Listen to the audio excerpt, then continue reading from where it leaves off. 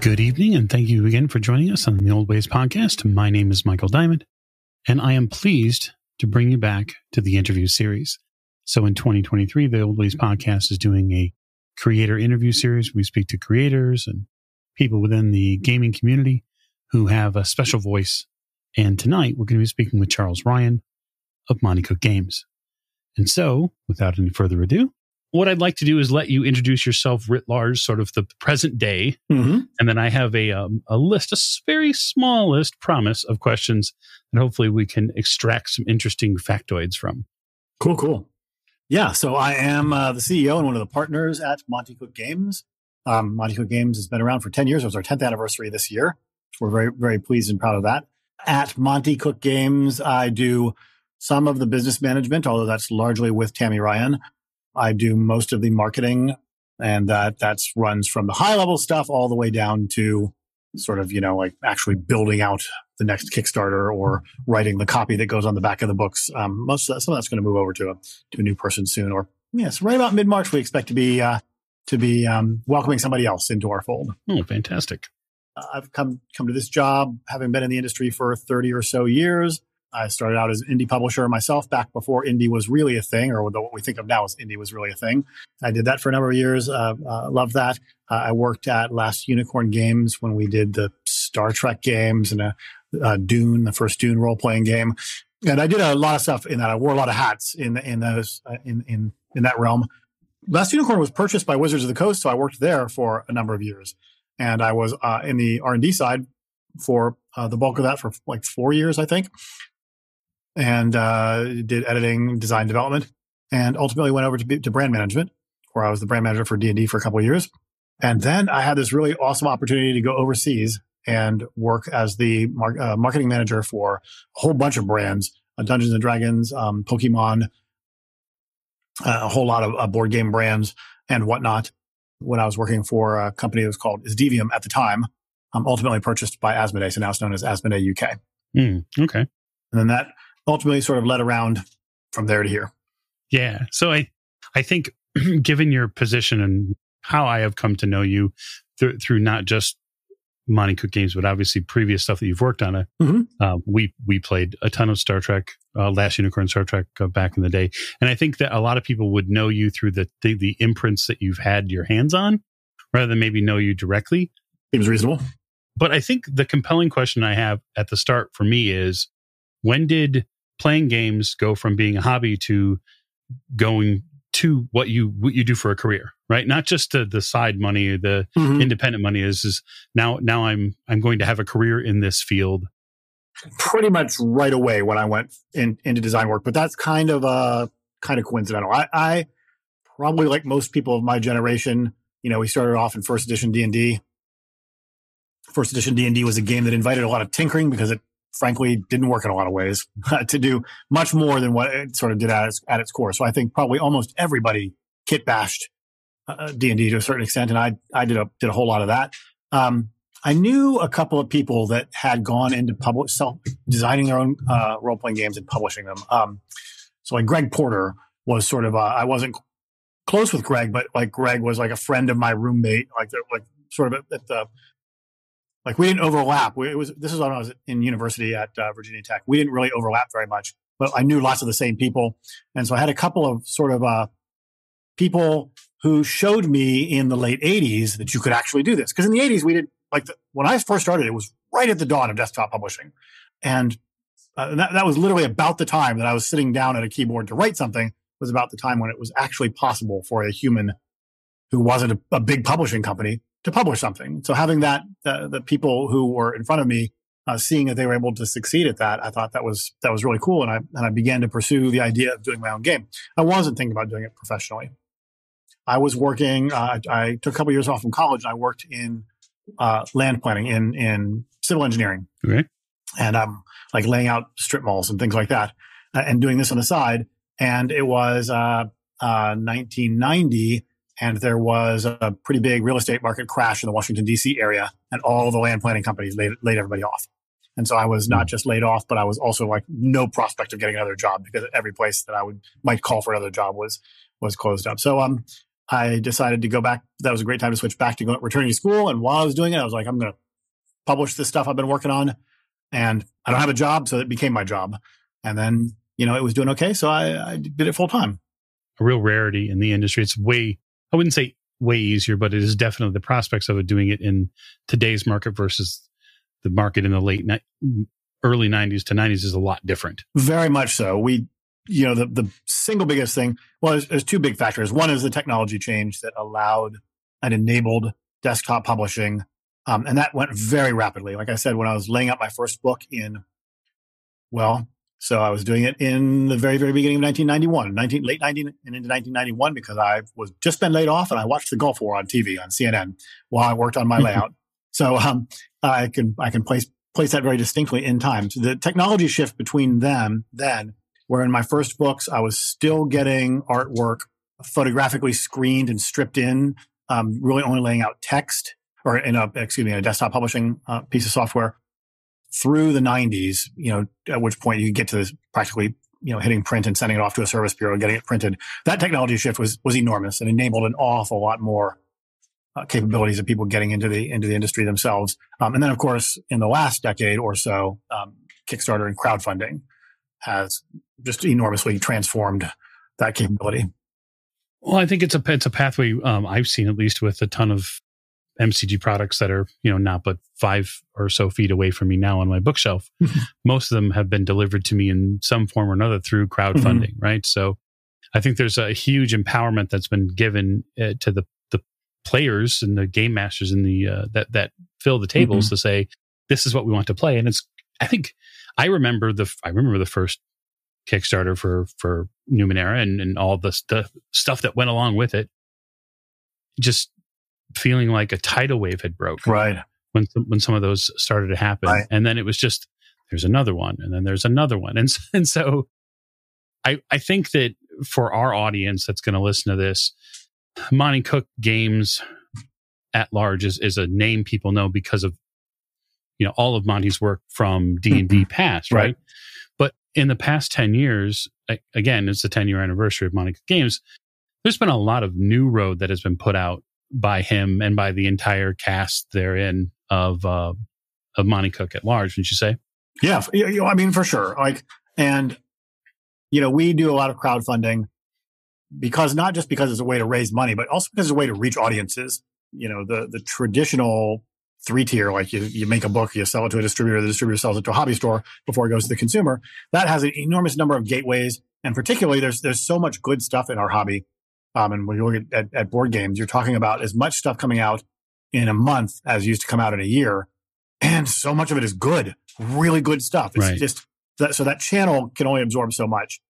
So it's a great way to reach your audience as well as to remain cash flow positive as you go through a process that involves spending a lot of money up front.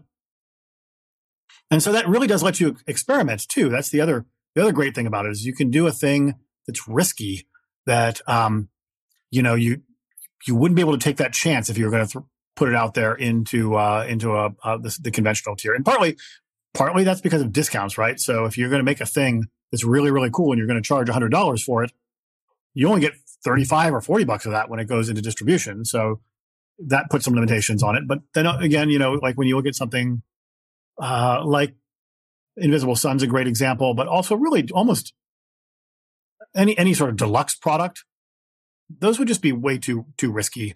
And I'm not talking just about ours. I'm talking about all the cool stuff you see out there on Kickstarter and in crowdfunding in general. People that are making versions of products that are far more interesting than the realities of conventional methods to bring things to market would normally allow. Yeah, no, absolutely. I can think of a few early Kickstarter projects where obviously not from you or Monte Cook Games, but I can remember some of the pitfalls of some of the ultra deluxe things that were offered, and then the people finally realized what international shipping costs were. Right. And it was like, oh, wait, how do we ship this product to Australia? And it costs what? And how many people purchased this? Oh, no. I know it's actually a board game publisher, but there's somebody that I know where they They produce really high-end, large games. And they had, something that they did a $1 million Kickstarter on, that did a great game. Everything about it was wonderful. But then we had this freight crisis that we had last year where freight went up enormously in cost. And they had like a $250,000 or $280,000 increase, like above their budget for the cost of that freight. And, that $1 million sounds like a great Kickstarter, but $250,000 going into unexpected freight costs is just insane. You've been a part of some pretty amazing Kickstarters as far as totals go. I know I helped, but well, thank you. I think that the allure therein is that, especially when a lot of them are grounded around the Cypher system and people understand what they're going to get in that, I think the buy-in for fans is easy. For our audience who maybe has not played enough or any Cypher system, can you give me a generalized breakdown, or give them a generalized breakdown of what the system truly is tailored to do? You know what I'm going to do right now? I'm going to go over here. I'm going to open my web browser off to the side, and I'm going to look at the text that I'm currently writing for a crowdfunding campaign that will be over by the time that people listen to this. So the Cypher system is an RPG that is a generic or multi-system RPG. You can use it to run anything you like. And that's really what we love to say about it. It's any campaign, any world, any genre. The Cypher system makes it really easy. It's very, very easy on the GM in the sense that the GM doesn't roll the dice. The GM's not doing math at the table. The GM's not figuring out difficult rules at the table. All of that, as much of the work as possible is pushed out onto the players. So it distributes the workload a little bit and keeps the GM focused on making things fun and cool.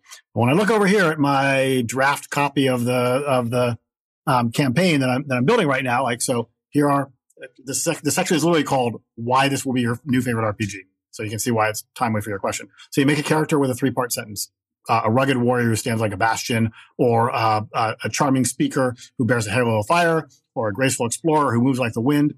And all those 3 parts, a blank who blanks, each one of those brings something to your character mechanically. So you start with a narrative concept and build it into a mechanically sound character. Second reason, it is just so easy to run. Everything the GM does is on a scale of 1 to 10. So how hard is that on a scale of 1 to 10? If you can imagine how hard something is on a scale of 1 to 10, you can run the Cypher system. You can run any encounter on the fly. You can make stuff up. That's all you got to be able to do. There's obviously a lot of mechanics that hang off of that allow you to do more to it than that. But that is the basic. It is super, super easy on the GM.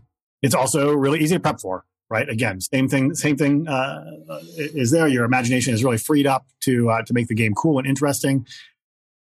I used to ran many 3rd edition games when I was the brand manager for D&D, and for years afterwards. Absolutely loved that game system.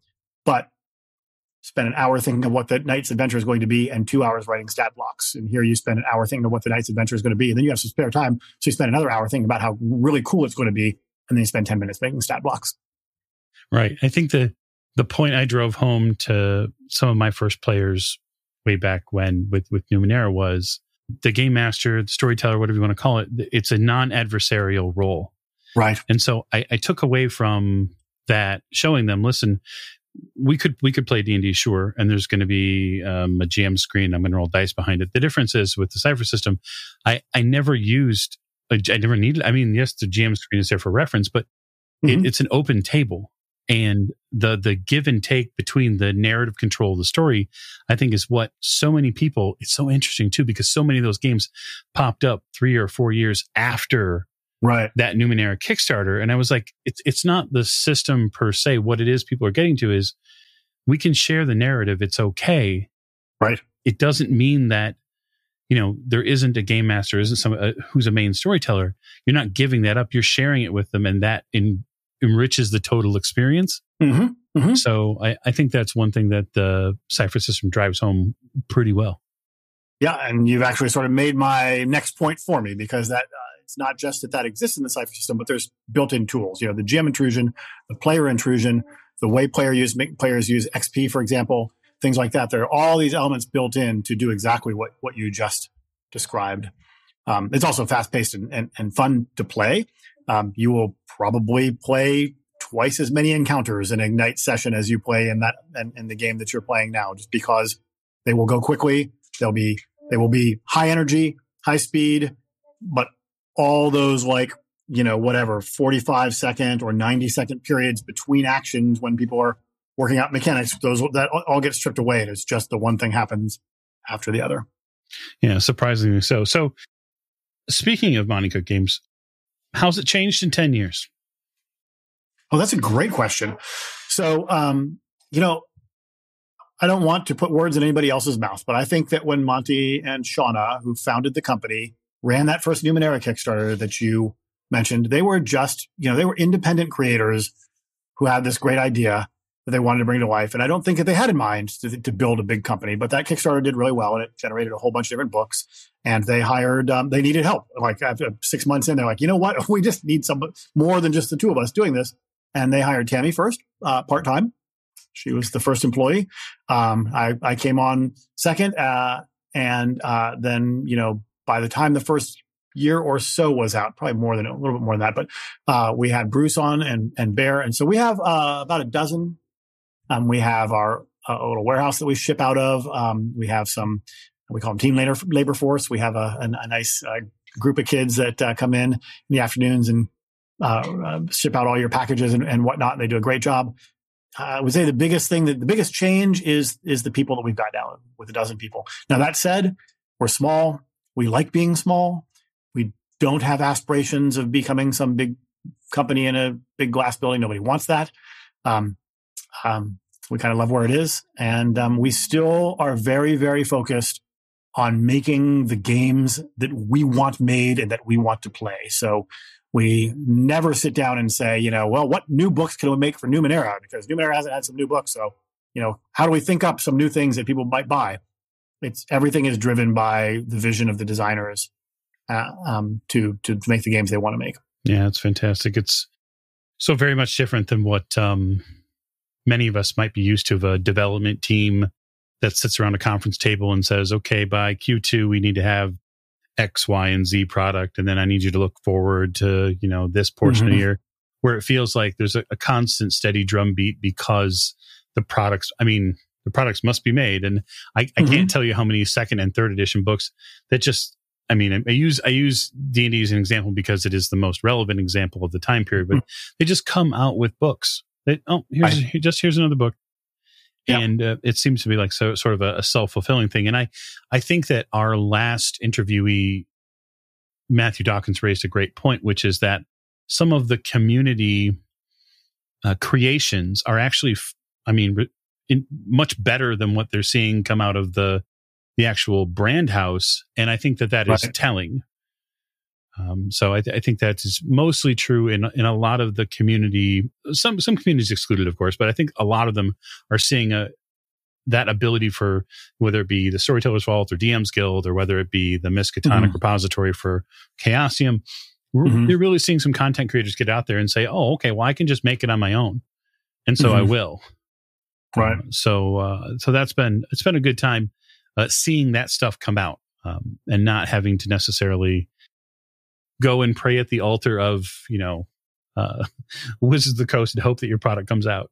Even setting aside whether or not some companies sort of become mills for their product or whatnot, which isn't really what I'm going after. But even setting that aside, the mere fact of opening something up and sort of saying to an entire world of people who are using their imagination in the space of your game on a daily or weekly basis to, come up with ideas, come up with cool stuff that we might not just never have come up with, or just don't have time to put on our schedule or what have you. You're going to get great things. And so all of those programs that you mentioned, I think are examples of how the game can benefit from everybody's mind coming in and everybody's creativity. And you'll get some dross for sure. You'll get a lot of dross, but you'll get some gold and some diamonds in there. And we just this past year opened up the Cypher System, Cypher System open license, which basically lets people do what they want in the Cypher System. And some pretty cool things are in the pipeline as a result of that, small and big. So we're excited about that. Oh, good. No, that's fantastic. It'd be fun to see I know that the the community, the Cypher community, is a very passionate fan base. I won't call them rabid out of respect. And I can include myself as a fan of the setting, various settings and the system, if only because I think that it's an amazing potential tool for storytelling. And that's what I'm after, right? Is great stories. And so I think that's sort of what led me along the path and to fill so many shelf spaces. Because we said, oh, this is fun and this is neat. And let's get this because this has got fun stories in it, I'm sure. Yeah. So I have a little game we're going to play here. Okay. Before I get to my wrap up questions, I know that you are a player and keeper in your own right for Call of Cthulhu. Yes. And so for our audience who might not know you, I will ask you, if Charles Ryan was a Call of Cthulhu investigator, what is his occupation? Oh, no. Let's say probably either a journalist or a soldier or, an ex-soldier. Across the board, I lean toward roguish characters or finesse fighters. So I think that probably is true. So let me think about some of the games I've played. I had a character who was a gangster that I played in a very long-running campaign run by John Ratliff. So that kind of fits into that a little bit. I did have a character that was an actor that was a lot of fun. I actually had another character that was a director. That was a lot of fun too. So yeah, something in those lines. Okay. So follow-ups to this are, what do you figure your highest skill would be if we're thinking about the Call of Cthulhu percentage trees of skills? Where's your highest skill at? I'm tempted to put it in credit rating just to make my life easier, but that it's going to be in perception or spot hidden, I guess, in the Cthulhu mythos. Sorry, I've actually been running Masks of Nyarlathotep in Cypher, so I've got the box set. So I'm out of the Call of Cthulhu skill tree mindset right now, but that's okay. Yeah, probably spot hidden or sneaking, that sort of thing. Yeah, spot hidden, that sort of a double-edged skill there. For sure. It's do you really want to see that? Are you Right, sure? Yeah. So the famous last words in Call of Cthulhu, I raised my lantern to take a closer look. Are you sure you want to make that listen roll positive? Right. That's something that my players that I play with either in Masks or in Horror on the Orient Express have learned over time, which is, I don't really know that I want to push this roll. Right. I think I might just want to fail. It's okay, right? Right. Yeah, you might want to. Okay, so I like to look ahead. I'm sure you, as a planner, also look ahead. So, given the air date of this, what obviously, as we know, as we've spoken internally here, there will be a Kickstarter. It will likely be over by the time this airs. So, I guess for the benefit of the audience, if they haven't heard about it, what is that Kickstarter? So this is it'll actually be on BackerKit. Okay, cool. Yep. So it'll be on BackerKit, but it will be or it will have been a Cypher System oriented campaign. So for people like yourself who are existing players, know the system and whatnot, it's the thing that will really hook you will be a couple of new of the white book, the genre books, the big hefty books. Yep. One's post-apocalyptic, one is modern magic. Ooh. We will, unfortunately, at this stage, I'm not going to say it out loud, but we certainly hope to have unlocked a couple of other titles as stretch goals along the way. So there'll be more than that. So that's for that part of the audience. The other part of the potential audience for this campaign is there'll be a new starter set. Oh, and other new things to help get people into the Cypher System. And we're really building this campaign, or will have built by the time your listeners are hearing it. We will have a lot of stuff that will help people get into the Cypher System, and a lot of stuff that will have hopefully drawn in a lot of new players into the system. Oh, good. Yeah, I know that you and I had a chance to speak at Gamehole Con recently, and probably would be safe for me to say we'll be going as a show to Gamehole Con. Excellent. So we'll get a chance to hang out sort of as a show, bring some of our players, hopefully have our own space there in some regard. Nice. Maybe do some live play. For our listeners who are going to go to Origins, will also be there. Cool. We have we have a Q&A event and then a live recording event at Origins as well. So we have a lot of stuff we're doing in 2023. Well, let me before we sign off, I'll mention two other things that might be of interest Please. to the listeners because you'll fall right between two of our really big, exciting releases of the year. One of them is Stealing Stories for the Devil, which is a zero prep improv sci-fi heist game, and that will have been out about a month, but the time at which people are hearing this, so they can check it out at the MCG website or hope their friendly local game store. And then we will be probably 2 months from the release of Old Gods of Appalachia, which is really looking like it's going to be an awesome game. Standalone game based on the podcast, based on the Cypher System. Mm-hmm. Yeah, we got several friends that decided to back. It was obviously a fantastic crowdfunding that was done for that. Mm-hmm. And I'm sure that they'll be very interested to get their hands on it once it's all set and ready. Okay. Well, extend our thanks to them for helping make it real. Yeah, absolutely. So I want to thank you for your time tonight. And hopefully we have we have some Cypher stuff on the show soon. It's 2023 is going to be a year of flexibility for us. Mm-hmm. And we'd love to play some Cypher System on the show. I have a couple of ideas. I can see right here between my two monitors. I can see just staring at me on the shelf are Stay Alive. Excellent. And We're All Mad Here. Mm-hmm. Mm-hmm. I use both those books quite a bit because Stay Alive, the horror book, obviously fantastic, particularly if you're running Masks and Nyarlathotep in Cypher, or really any, because I love horror stuff. I wrote the Takings, which is a horror adventure that we ran at our cons this year. Horror gaming is probably my favorite.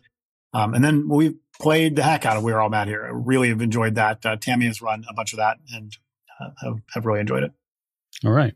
Well, thank you again. And I look forward to seeing you out there. Yes, indeed. Great to see you. And great talking to you. I guess last we spoke, as you said, at GameholeCon. And then I prior to that, it was like, I don't know, 2 years or something stupid. Yeah. The business of losing a few years because of a pandemic, right. that'll hamper travel and whatnot. But hopefully in 2023, we'll have a little bit of a safer environment to operate in. And I'll see you much more. Indeed. Sounds great. Thanks so much. Thank you.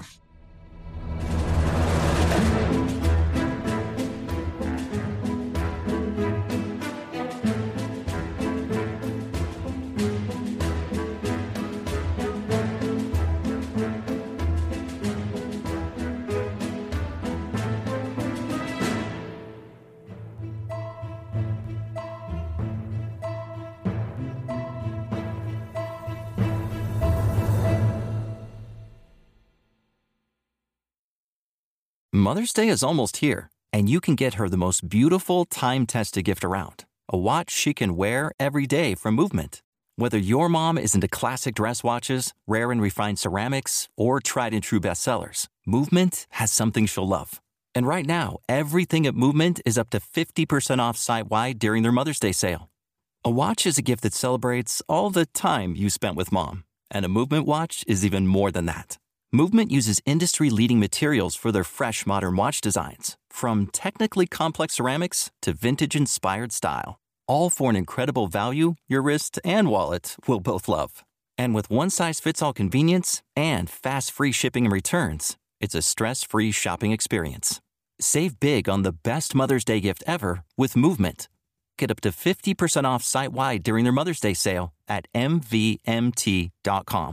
Again, that's up to 50% off at mvmt.com.